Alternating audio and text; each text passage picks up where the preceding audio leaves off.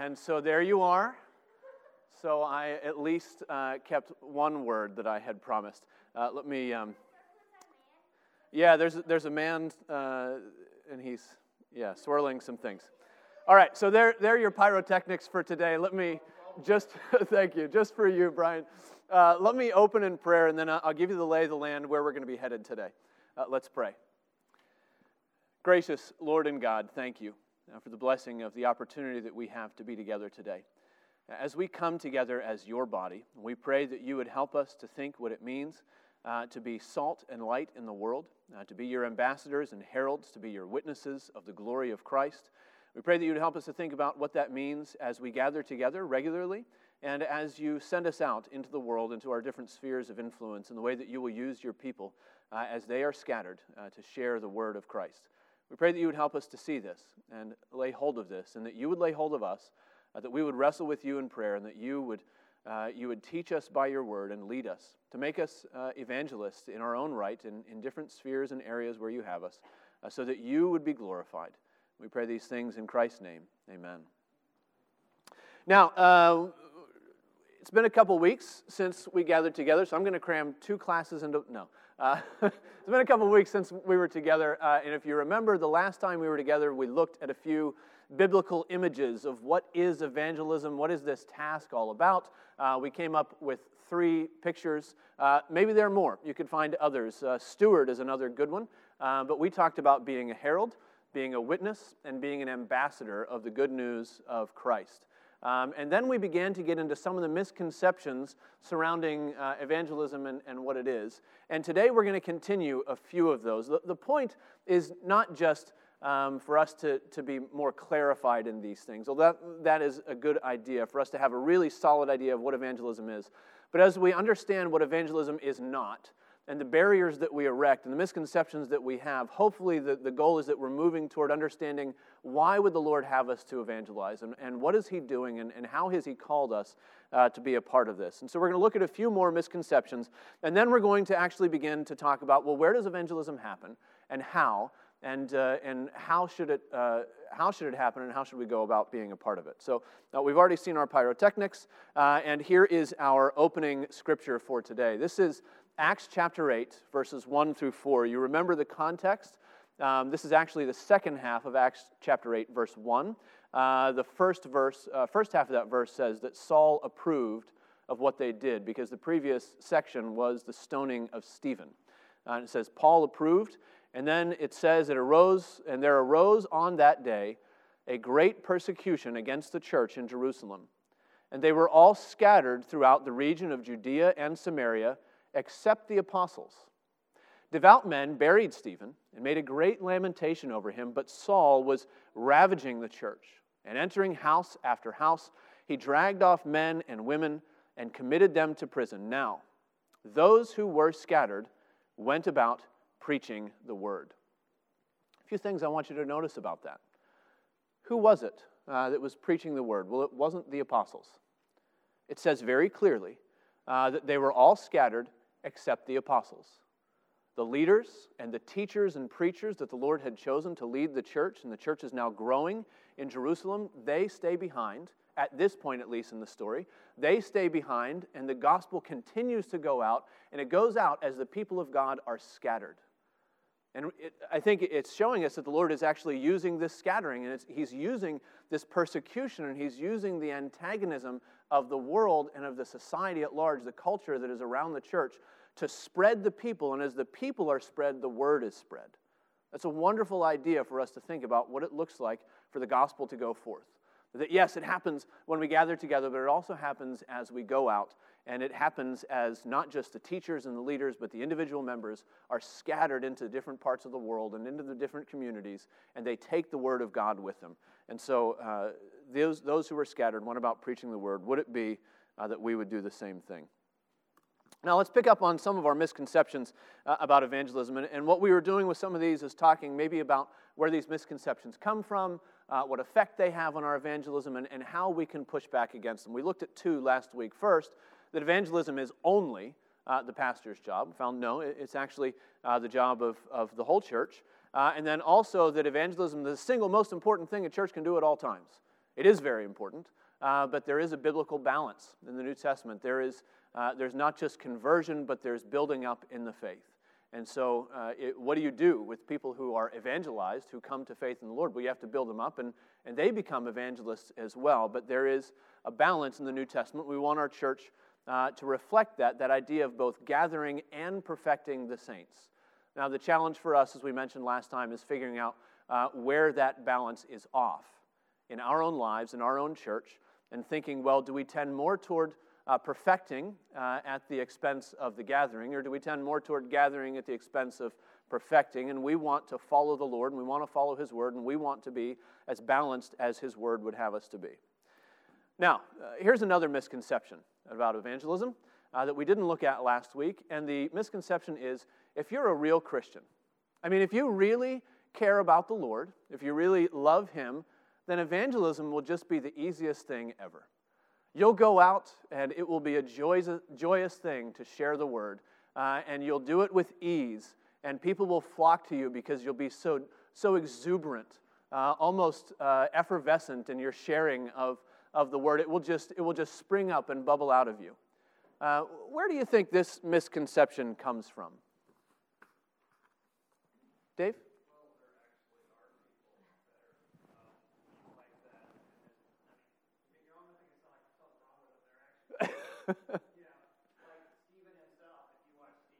Yeah. Yeah, newly commissioned deacon in the church, a man full of the Holy Spirit and wisdom, and he stands, and everyone around him saw that his face was like the face of an angel. It just poured out, and it poured out in a way that it was confrontational.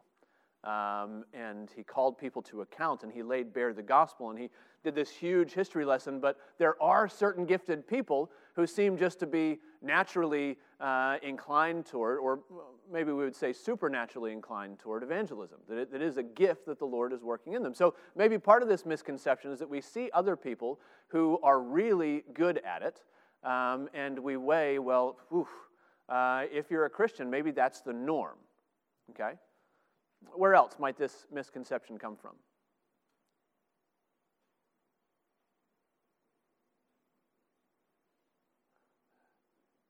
Kathy Creed's thinking.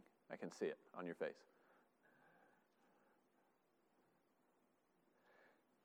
Tim?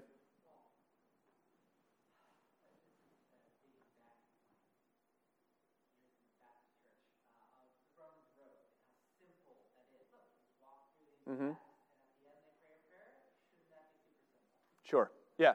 That sometimes the way that it is, the method of evangelism makes it seem very simple, and boils it down to exactly what you're saying. Well, it's these scriptures, and have them on hand and be ready. Now, the Romans Road's pretty good, actually. It's pretty theologically sound. And it holds together in one book that you can walk them through the gospel presentation. That's pretty good. But you actually have to open your mouth and share that with somebody. There's the problem. And you have to be bold enough to say, hey, I know something that you need. And that's not very easy sometimes, depending on your own proclivities. Now, sometimes these people who are very gifted, God bless them, the people who are very gifted with evangelism sometimes write books. And they write books from their own experience, and they tell you how easy soul winning can be. I've got a quote I'm going to share with you later from a guy who wrote a book, Soul Winning Made Easy or Made Simple or something like that. And the idea is that if you just know how to do it, or if you're just outgoing enough, if you've got the right personality, then, oh man, it will be easy. And you love the Lord, don't you? And there's almost this guilt trip that comes with the call to evangelism that if you're not doing it, if it's not easy, then there's something wrong with you. Well, there is something wrong with all of us, but that doesn't mean that evangelism should be easy. Dave? That's an example of survivor bias. Okay. Unsuccessful, don't write books.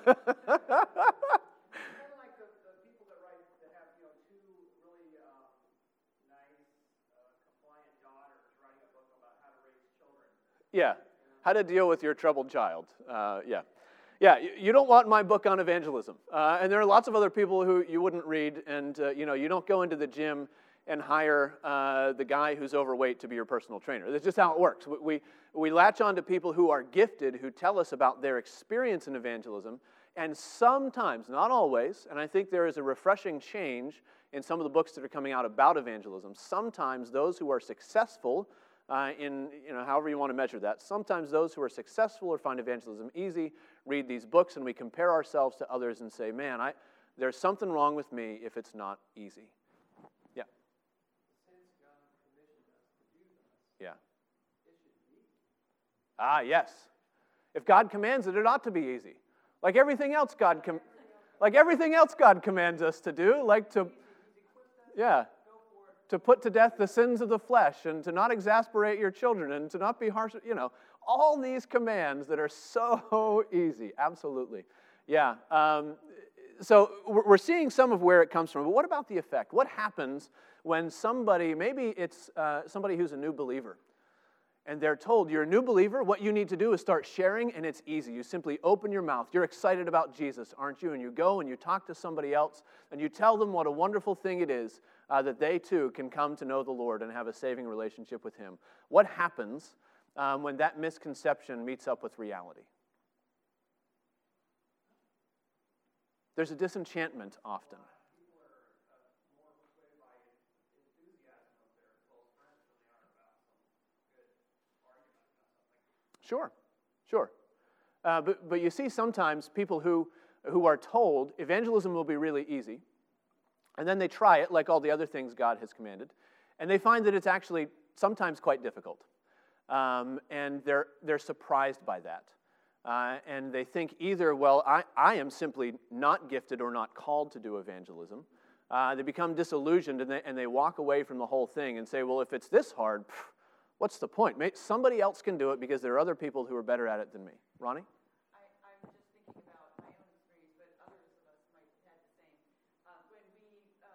When we were born again, at that time, there is an excitement that comes. Oh, yeah. Your family. Yeah. Family, right?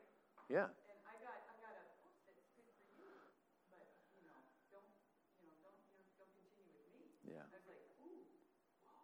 Yeah. I thought they would really this would be very persuasive. Not that I was trying to persuade, I was just kind of telling about this great thing that happened to me. Absolutely. It just kind of came up, but that's the response. Absolutely. Now, I don't mean to squelch anybody's enthusiasm for evangelism with this. But the reality is there are a lot of things about sharing the gospel that are really difficult. Really difficult. It might be that it's difficult for you because of personality. We're wired differently. Some people are more outgoing. Some people are willing to do sort of cold call evangelism. Walked up to somebody on the street, have you heard the good news of Jesus today? Other people would, oh man, that would just scare them right out of their skin. Some people are more outgoing, some are not outgoing, some are extroverts and some are introverts. It might be life stage. Sometimes there is a guilt that comes along with different life stages where we take a stay-at-home mom who's homeschooling her very young kids, and we say, you need to be out there evangelizing the world. And she says, I spend my entire day changing diapers and talking to children, and I have no contact with the outside world. What do you mean?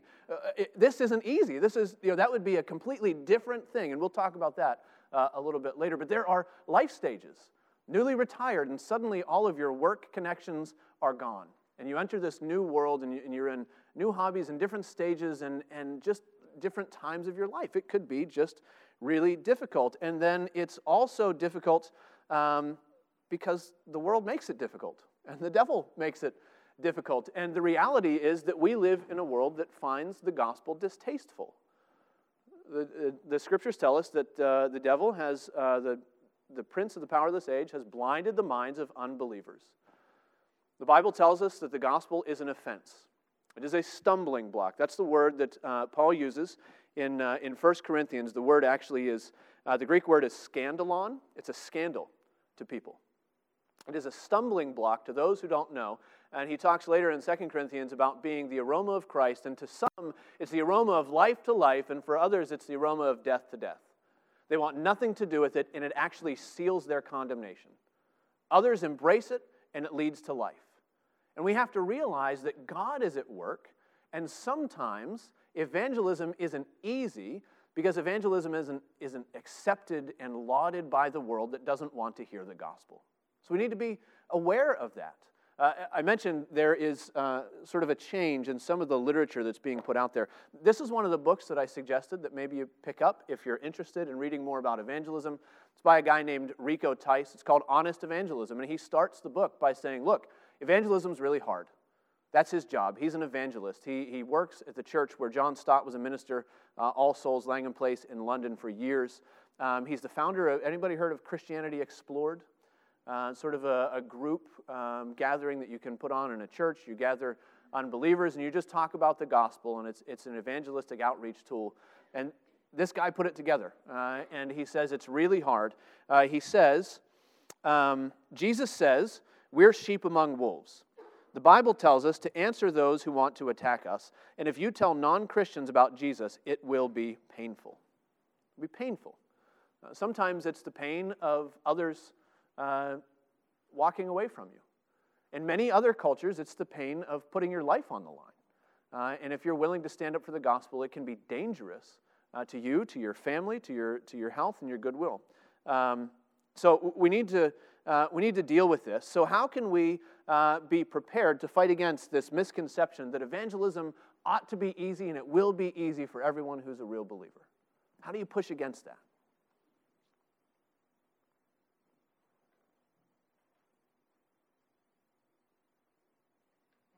Teresa? Yes, absolutely.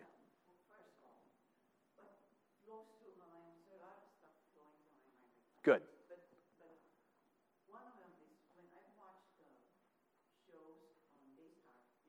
Okay.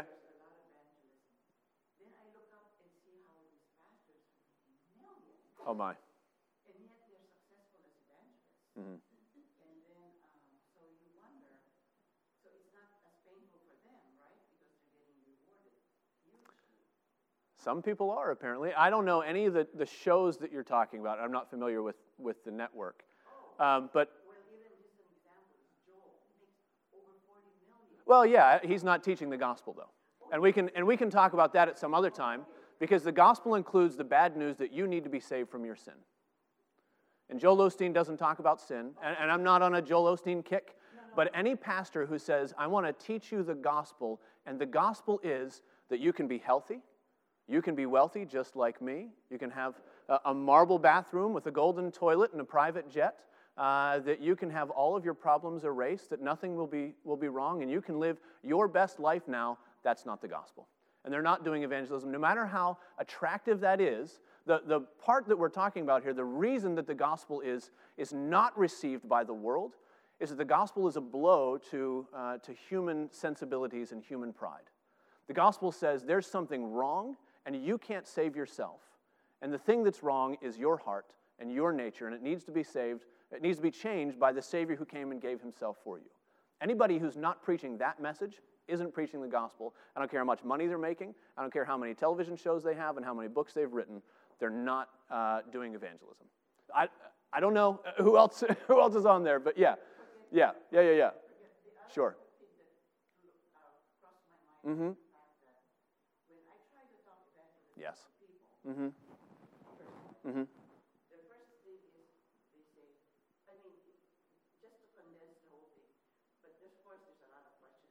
Mm-hmm. Prove it. I mean, prove that Jesus really did this. Mm-hmm. How come,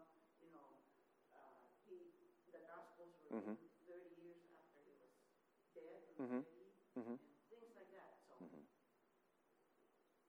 just to cut things down to the bottom. Sure. Prove it. Absolutely. Yeah. Yeah, and unrighteous man wants proof from the Lord, who is the creator and sustainer of all things.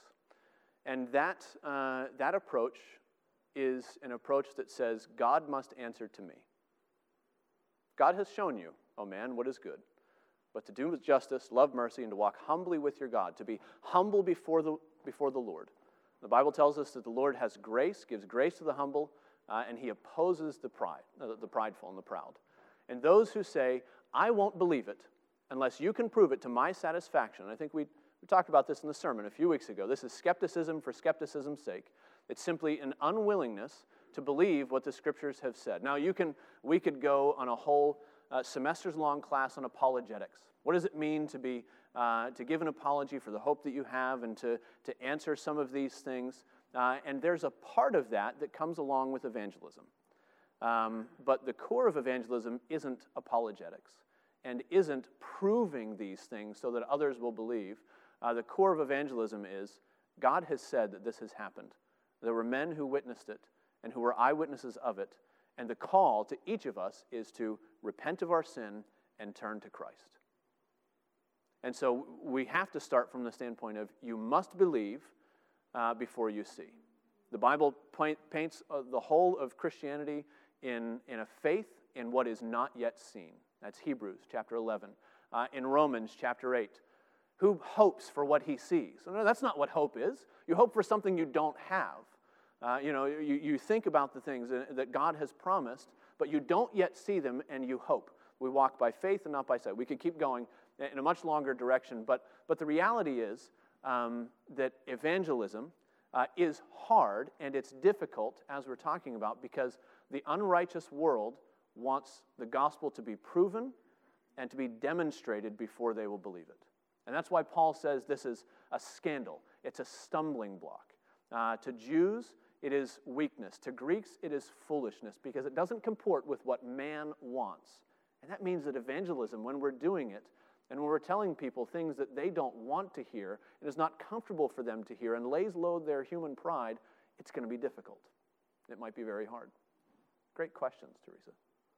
Bill. I think that one thing that makes it difficult, this world is only interested in instant gratification. And if you don't see that, and give it to them immediately, I don't believe it.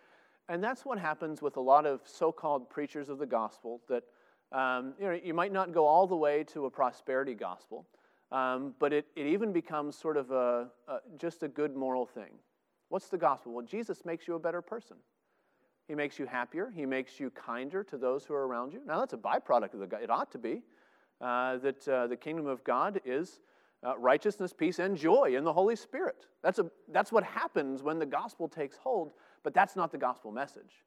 And the world doesn't want to hear the gospel message that gives birth to that righteousness, peace, and joy in the Holy Spirit. We want instant gratification. I want an immediate return on my investment, and if I can't see that, I don't want it. Absolutely.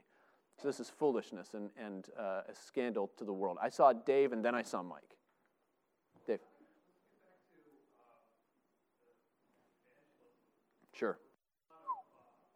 Complaining and stuff like that. Yeah. This is actually hard. We know it's hard. Yeah. Let's pick up our cross Yeah. and move upward. Yeah. I noticed that we can prove the evangelism not come easy in groups. The disciples, but the Christians had to be scattered physically, violently, in order to get them to evangelize, basically. Okay, in that scripture you read. But that's not the only time this happened. This happened over and over again, so I know it's not just a fluke here. It's happened over and over again in the book of Acts. It also happens like, for instance, we weren't evangelizing the Africans, so God said, okay. And he enslaved them, sold them to slavers, brought them here. Okay, now you do it. Sure. This happens over and over again. If you're not going out there, God will,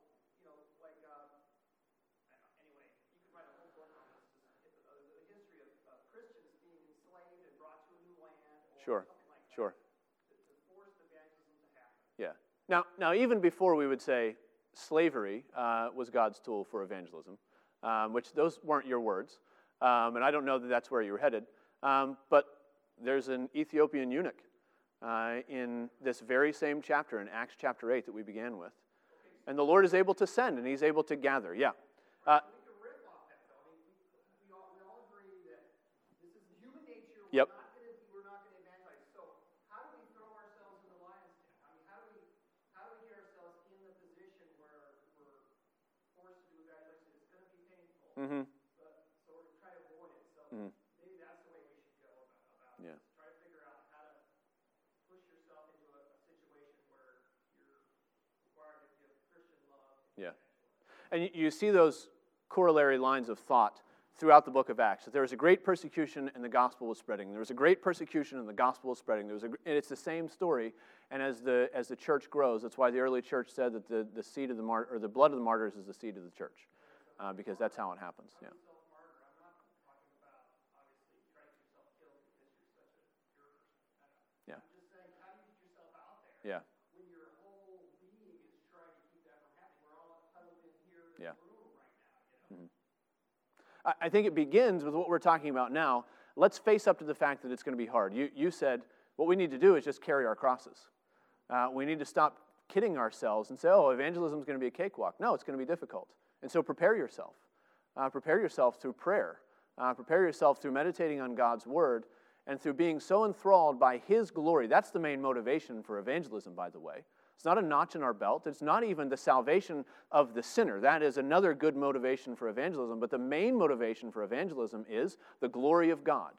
It's obedience to Him, and it's shedding abroad the message that Christ is the Savior.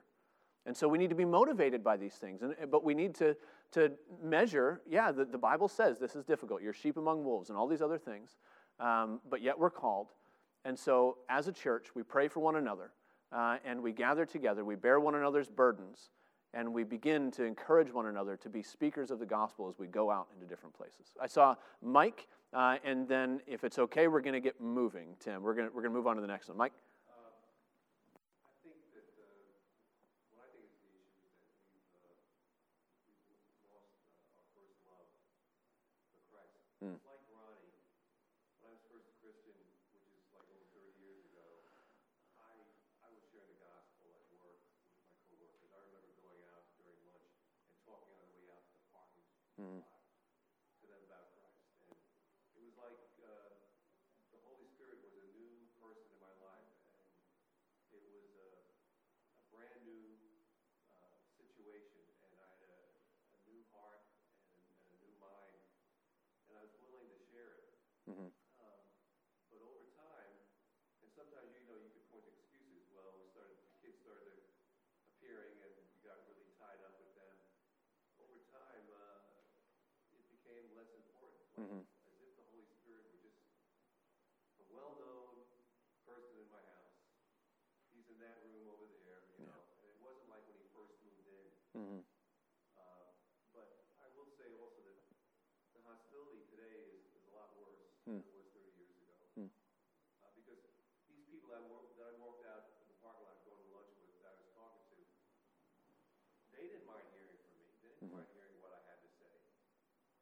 But today, there's pretty much open hatred for Christianity. So it is more a hostile environment, but I think that's the reason why more and more we have to pray and rely on the Holy Spirit. I mean, that book, Rico Tice, one of the things I drew from it is that, we got to forget about outcomes. That's not what we need to be concerned about, because he didn't care about outcomes. I mean, he shared, and he was hated for decades, and then was contacted decades later. Hey, I came to Christ. Yeah. And you never knew. You were there being persecuted by your classmates, and you just thought it was terrible, but the Lord was working through that. Yeah. We need to get over the fear of persecution, the fear of what if they reject me, or the fear that they never come to Christ. Yeah. That's not really in our hands. Yeah. So there's a lot of, I think, sin we need to confess. Yeah. Lack of courage. Yeah. And things to move past what's stopping us. Yeah. So how do you get past this misconception? How do you push past this? Well, you realize what the Scripture says. That this is not some new experience, that evangelism is difficult, that the world is antagonistic to our faith. You also know your own heart. You allow the Scripture to lay bare those sins of the flesh and of self-pleasing and of people-pleasing and the fear of man, and you commit yourself in prayer to the Lord, and you ask Him to continue to push you in those directions that are legitimately difficult, and yet the Lord promises to work through His people. I think it's really helpful to read things like Paul, writing to the Ephesians at the end of chapter 6, pray for me that I would share the gospel, speak the gospel boldly as I ought. Paul the apostle is asking the church to pray for him for boldness because he knows he needs it. And if Paul had to ask the church to pray for him for boldness, then we ought to be doing the same. We ought to be praying for one another. When you think of somebody else sitting in this room and you're praying for them throughout this week, and I hope you do some of that, Lord, make them bold with the gospel. Maybe in their workplace or in their neighborhood or in their family or wherever it is. Lord, make them bold. Help them to overcome or overcome in them the fear of man that keeps us silent with the gospel. So we need to be realistic about this. Another one that we've talked about a little bit, misconceptions. Evangelism is really just about using the right formula to produce conversions. Now, where does this come from? Well, it's our bent toward pragmatism. A. Skevington Woods. That is the temptation of this pragmatic age to presume that technique is the secret of evangelism. It's a distrust of God's method. That if we can think of the new best way to do it, that if we have the right opening question, we can lead the conversation. I'm going to not read that big long quote that I mentioned to you later. You can borrow my book if you want to read it, and I'll point it out to you. But just this idea that man thinks that if we have the right technique, then we can produce conversions or we can draw people to Christ. This is not a new thing in the church. It hasn't been a new thing in the church for a long time. In 1843, a man by the name of John Williamson Nevin, who was a German Presbyterian pastor in central PA. He was a theologian. He wrote a book, and the book was called The Anxious Bench. Has anybody ever heard of this book? Good. The Anxious Bench was a technique invented in the Second Great Awakening and popularized by Charles Finney, one of the greatest evangelists of the Second Great Awakening. It was a new thing, part of the so-called new measures. Here's Finney's theories on conversion. Finney said that religion was nothing more than, quote, the right exercise of the powers of nature. That's all religion is. It's just exercising things correctly, and he said that revival was, quote, a purely philosophical result of the right use of constituted means. And so what happened during the Second Great Awakening? Well, people began, the preaching of the word got fewer and fewer, less and less, and it was emphasized less and less. And these other measures to introduce what we would today call psychological pressure began to be used in church services and revival services. The most well-known was the Anxious Bench, which was the first row of pews in the sanctuary, where toward the end of the service, if you were feeling under conviction of the Holy Spirit, you were called to come down and sit in those pews in front of the rest of the assembly and be preached to, and everybody else would see the Holy Spirit working on you. Now, nobody uses the Anxious Bench anymore, but I was converted through an altar call. Maybe one of or more of you were as well, and it grew out of this practice of the Anxious Bench. Now, in my life, the Lord used that. I'm not saying that the Lord can't, but there is this bent toward thinking that if we just have the right means, if we just introduce the right pressures, that can produce conversions, and that's not the way that it works. Nevin pushed back against this. He said, against the system of the bench, there should be a teaching and preaching ministry full of unction and light. He said it should include faithful, I'm losing my words this morning. Nevin said that this teaching ministry should include faithful, systematic instruction, pastoral visitation, due attention to order and discipline, and patient perseverance in the details of the ministerial work. And so he juxtaposed two systems. One system he called the Anxious Bench, and the other system he called catechesis. Now, if you're a Presbyterian, catechism is close to your heart. It's the way that we train our children. It's the way that for centuries, members in the church, lay members in the church, would be taught and led by pastoral visitation and elders coming into the home, and a systematic working through. And there was a realization that very often conversion and evangelism is this long, tedious, drawn-out process that the Lord uses, that some water, some plant, others water, and God gives the growth. And there is a dedication to saying, we will use the Lord's means. We'll use teaching, we'll use prayer, we'll use oversight of elders in the church to do some evangelism, and that's what the Lord will use. And I think that is the safest way. That doesn't mean that evangelism only happens through pastoral ministry. But I think we ought to realize that the Lord uses these slow processes.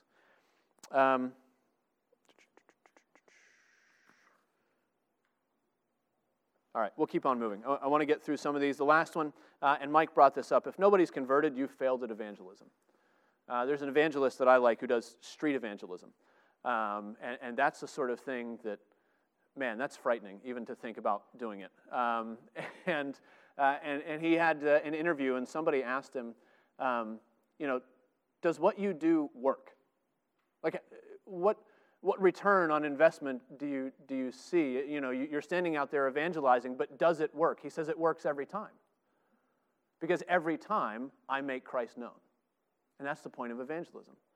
The point of evangelism is to be a herald, to make the message known, is to be a witness, to share what the Lord has done, and it is to be an ambassador to call people to Christ. And we're not in charge of the response. And so the response and the conversion is out of our hands. In John chapter 6, Jesus is teaching in Capernaum, which will dovetail nicely with a sermon later. But Jesus is teaching in Capernaum. He's just fed the multitudes on the hillsides, and people come asking for a sign. And he says, I'm the bread that comes down from heaven, and if you eat and drink of my flesh, you will live forever. And many people are turned away. And he says, many of his disciples heard it. They said, this is a hard saying. Who can listen to it? But Jesus, knowing in himself that his disciples were grumbling about this, he said to them, do you take offense at this? Then what if you were to see the Son of Man ascending to where he was before? It is the Spirit who gives life. The flesh is no help at all. The words that I've spoken to you are spirit and life. And so we need to recognize that conversion is not the measure of whether you have been faithful in evangelism. But speaking the word of Christ is the measure of whether you've been faithful in evangelism. And we need to leave the conversions up to the Lord. We need to pray for those to whom we're speaking. We need to pray that the Lord would use these things and convert others, but it is not in our hands. Now, one last misconception, and this one gets, there it is, this one gets its own slide. Evangelism isn't the kind of thing that Calvinists do. So you wouldn't have to be pressured into evangelism. Good. I'm sorry, Dave. You've joined the wrong church. I hate to tell you. We'll receive letters of resignation afterwards. That's not true. So where does this misconception come from?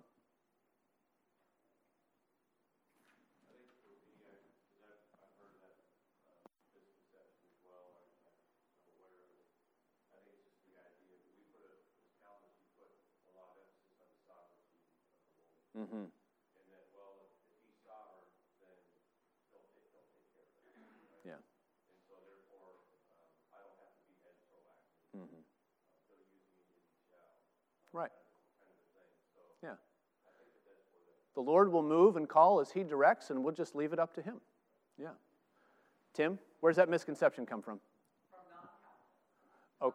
Telling us, well, Okay. you Calvinists, you don't need to evangelize because obviously. Yeah. It's all fatalism, right? There's a pretty well-known story of Adoniram Judson, who was one of the first international missionaries. He was a Baptist, by the way, but at that time, the Baptists were all Calvinists as well, working off of the 1679 Baptist Confession, which is the Westminster Confession with a different section under baptism in the Lord's Supper, but that's beside the point. All the theology was the same. Adoniram Judson wanted to go into, I think he went to Burma, and he appealed to his church to send him. And there's a well-known story that one of the leaders of the church told him, sit down, young man. If the Lord wants to convert the heathen, he will do it without your or my help. I don't know to what extent that account is apocryphal or true. It's certainly been repeated enough, and I can't vouch, I wasn't there, but there is this long-standing misconception that if the Lord wants to do something, he will do it. And Calvinists have no need to evangelize, but don't tell that to this guy. Don't tell that to Calvin. Calvin was an evangelist. He loved evangelism. His evangelism might look different than what you think your evangelism should look like, and he was in a different culture, a different society, but Calvin was an evangelist. I don't know if you are aware, but most of what Calvin did to evangelize, to spread the gospel, was to train pastors. Hundreds and hundreds of pastors were sent out from Geneva every year to go back to places like France and the Huguenots and to raise up a church where the pastors went back and were then martyred. And they have found records of this enormous quantity of wine and provisions that was allotted to Calvin from the Council of Geneva. And they're wondering, well, why did Calvin need so much wine and so much food? He was a sickly man. He was always very thin. He couldn't eat very much. Why did he need all these provisions? Well, because he sent men out, and they were martyred, and their families came back to Geneva, and they were under his tab. He was an evangelist. He trained pastors, and he sent them out. They actually sent from Geneva 2 ministers and 11 laymen to establish a reform mission in Brazil.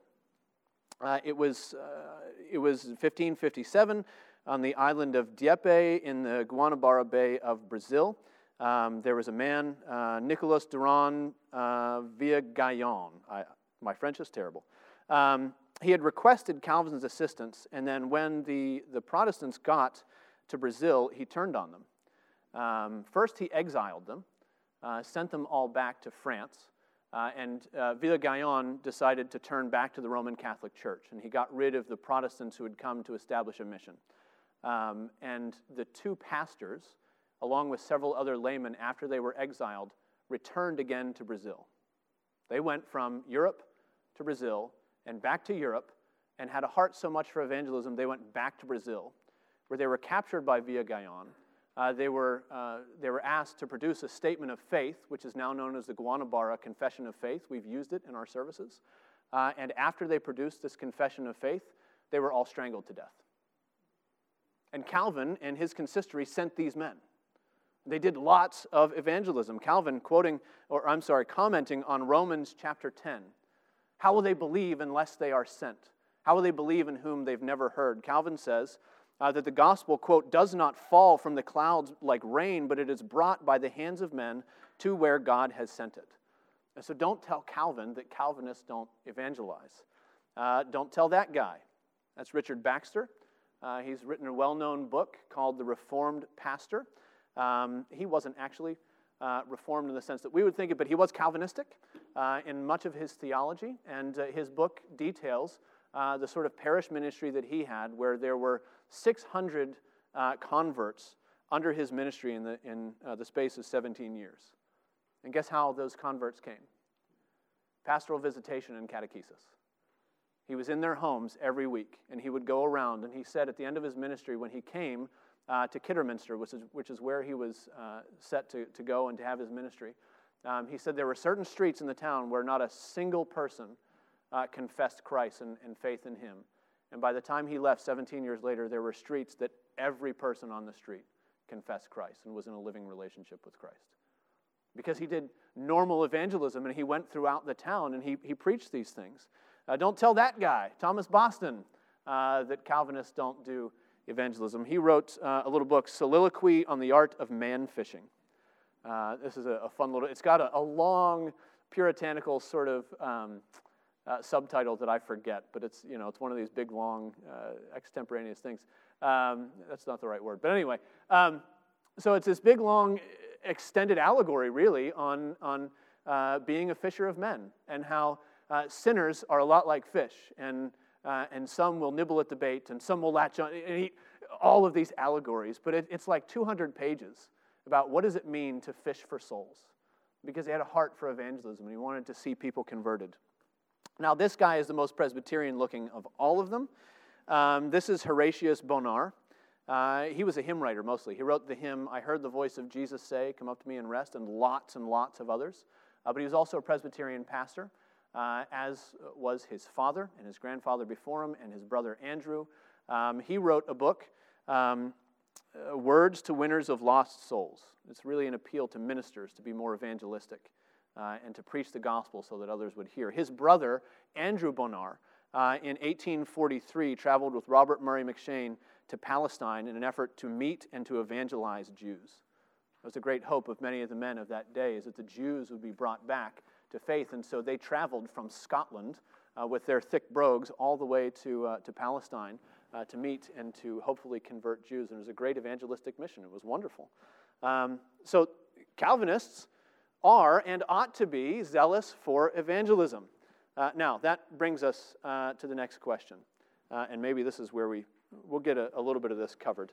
But where does evangelism happen? And now we're starting to shift the focus from the theory to the practice. And the question really, I put up all those pictures of those men. And if you read their works and you say, oh, well, the Puritans and the Calvinists, and they all cared about evangelism and the system of catechesis, you might get the impression that evangelism really only happens in the church. But don't forget that those men were writing in a very different culture, a very different time. If you were a citizen of Calvin's Geneva, you had to be a member of the church, and vice versa. Those two went hand in hand, and you had to be in church. And so how did Calvin evangelize? He preached to the people that showed up week after week after week. He had a captive audience. He could do that.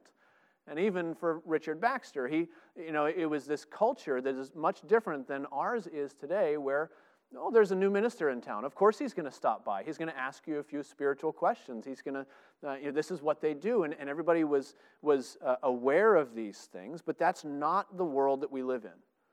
We live in this world that is increasingly hostile to Christianity.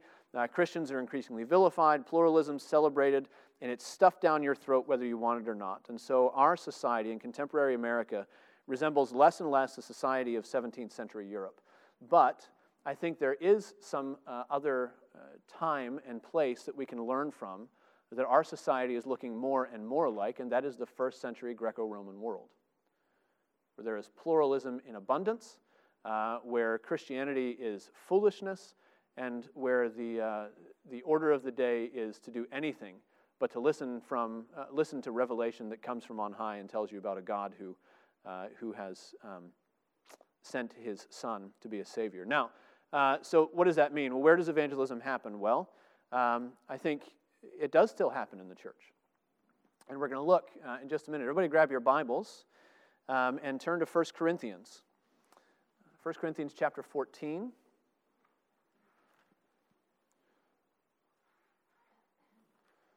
And if there is a place in the New Testament where we can find Paul writing to a church that is assaulted by a culture just steeped in anti-Christian thinking, I think Corinth is it. That's why a while ago we preached through Corinthians, because it's the time that we're in. It's the culture that we're in more and more and more.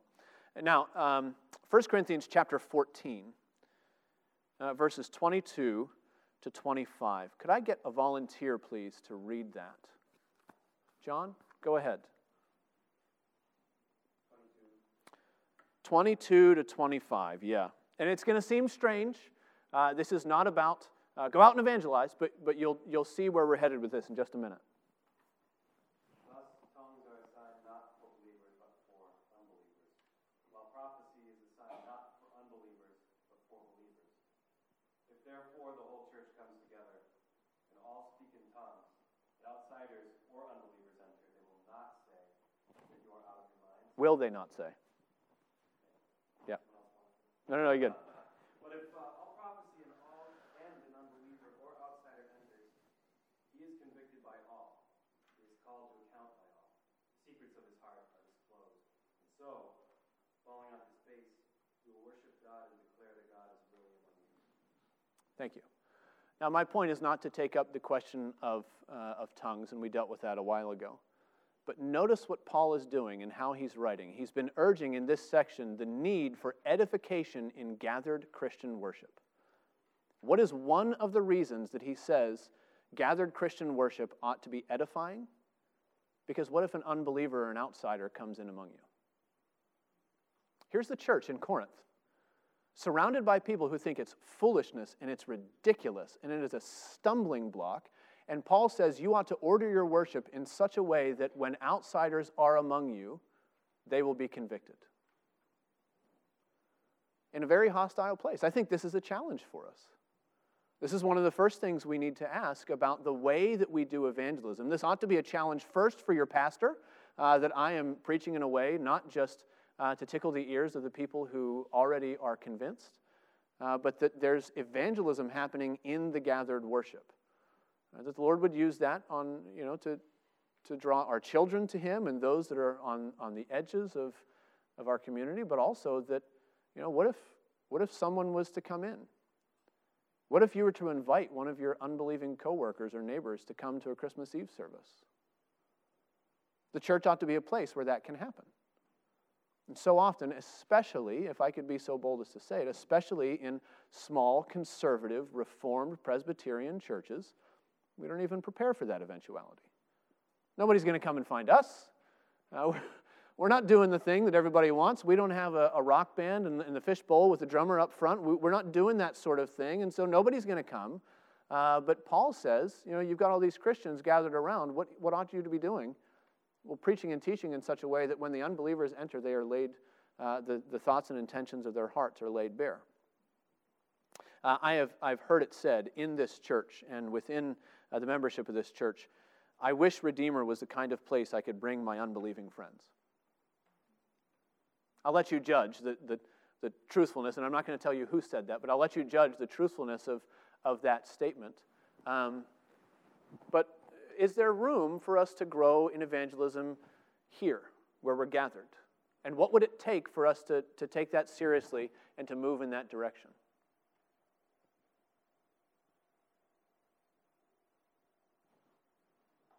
You've got fresh eyes on the whole situation, yeah. Yeah. Oh, good. Be gentle. Yeah.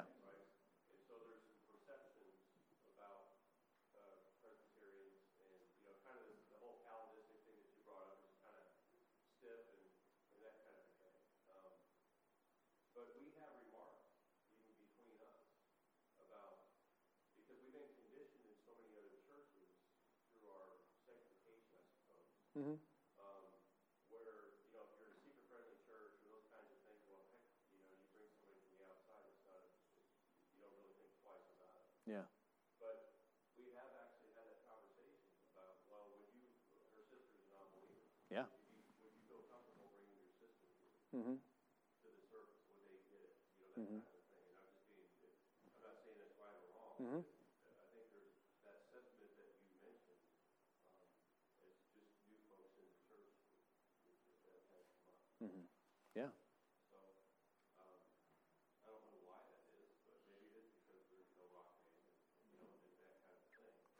And our service looks different, not just the style of music, but it looks different from a lot of what other churches do.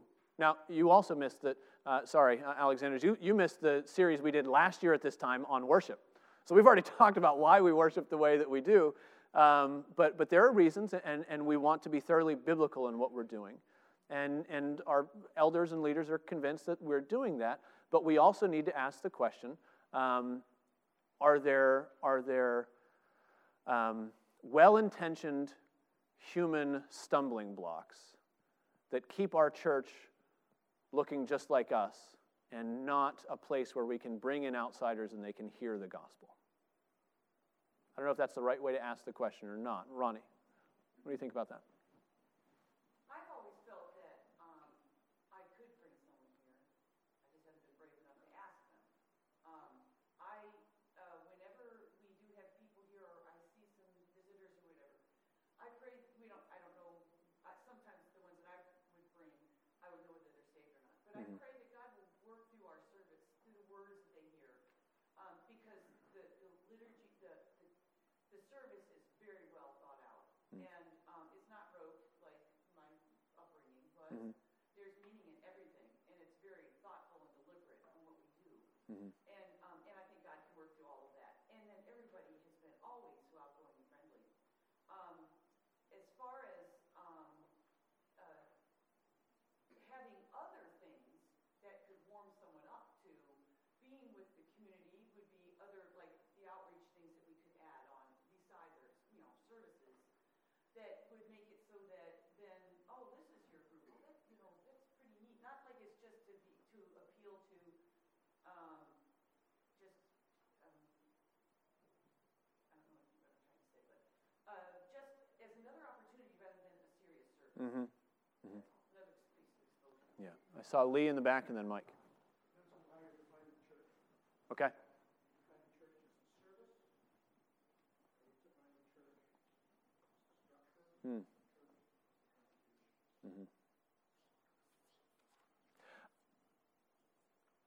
I'm not willing to answer that particular question. It ought to happen in the church, and the passage that I read seems to imply that it ought to happen in the gathered worship of the body. There are other avenues. There are other ministries of churches that can be used for evangelistic endeavors, and I think that is something worth talking about and thinking about and using if the Lord would allow us. But where we're starting, and we're moving in that direction. The question is, what about? Yeah. Right. Right. No. No. The glory of God is the only thing. Yeah. Exactly. Which is that misconception that we were dealing with a while ago. The main thing, there are secondary aims in the gathered worship of the church, but the main thing is the glory of God. Now, He is glorified in the saving of sinners. He's glorified in the edification of the saints. He's glorified in the sealing of the reprobate for destruction. He's glorified in a lot of different ways, and a lot of those things happen in the gathered worship of the church. And the question I was asking is within what we already, taking that whole discussion from last year, there we are, taking that whole discussion from last year, where do we as a church, where could we stand to grow or be stretched or change? Maybe it's not in anything I'm not proposing that we change the service. We've already talked about that. Maybe it has to do in the people that are coming. And, Ronnie said that you feel it is a place you could bring an unbelieving friend, but you haven't been bold enough to do it yet. Thank you for that honesty. Because what happens, well, you sit with someone who doesn't know what the flow is, and they're following the program and just trying to keep up, and just, their mind is swimming as they're following through the different steps, and that's all well and good. But what happens afterwards when you step out in the congregation? You say, "So what did you think?" Then there's a personal conversation that happens, and the person says, Yeah.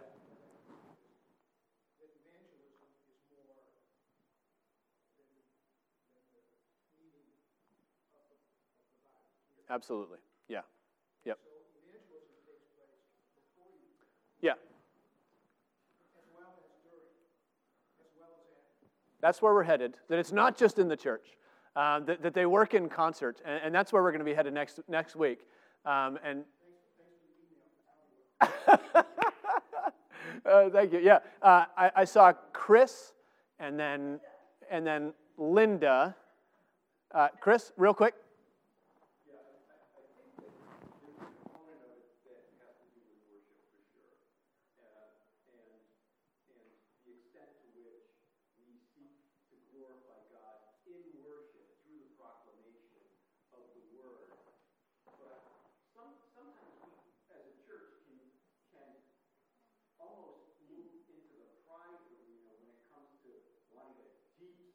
Really substantive to say.